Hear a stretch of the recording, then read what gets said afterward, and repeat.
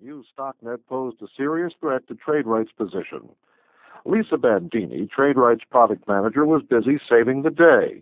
She and a team of programmers were working overtime to transform the entire product line into web-aware applications that would enable users to communicate with one another in real time and get news from the sources on the Internet, essentially matching StockNet's offering. TradeRight wouldn't get the market first, but with its large installed base, it wouldn't have to build credibility either. If everyone at TradeRight worked hard, they'd lose the first stage but still win the race.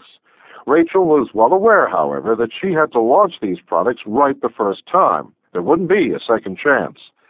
That's why selling through the web had become such a critical and controversial idea. Until now, TradeRight had not sold its products online. If selling over the web was going to be a big part of the new product launch, as Rachel believed it should be, then they all had their work cut out for them. It wasn't that the company was a stranger to the web.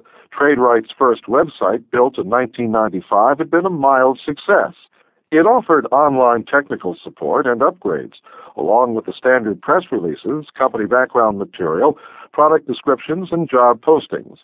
While it didn't win any design awards, the site had been a convenience for some customers and a cost saver for the company. Most of the competition had followed suit. Through email, the company's customers said they wanted more online contact with TradeRight. So, last year, Rachel brought in Marcy Wegman, an internet marketing consultant, to revise the site.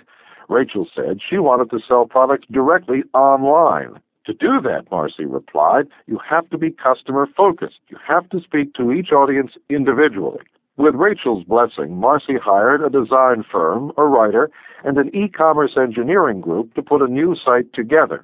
The second-generation site offered what Marcy referred to as solution sets for different kinds of clients, brokers, mutual fund managers, and individual traders, and it included a special area for day traders. Each area had information about the software packages that would meet the needs of the target customer group. Unfortunately, the e-commerce consultants were now behind schedule in creating the online store capabilities. Worse, their 21-year-old CEO had just resigned, and the firm looked like it was going under. After 12 months and $250,000, TradeRight still couldn't sell online. It had a nice-looking website that told each customer group about an appropriate set of products and then gave out an 800 number to call to place an order. The site was hosted, monitored, and maintained by outside consultants at a cost of $2,000 a month. True, more people were visiting the site now than a year ago, but hits weren't sales, and as far as anyone could see, they weren't translating into sales from other channels either. E-stores or BMWs. Rachel opened her eyes, sat upright, and turned off her computer. She thought about last Friday's meeting, which she had called to discuss the new product launch, but which had inevitably turned into a discussion of the website. Marcy Wegman had come to the meeting with a new plan. She said that several big sites and a few startups were now offering e-store capabilities for very little money. TradeRight could hook its existing site to a rented back end and be selling software online in 6 weeks. Then she said she would spend $5 million on banner ads to drive people to TradeRight's site from the big portal sites.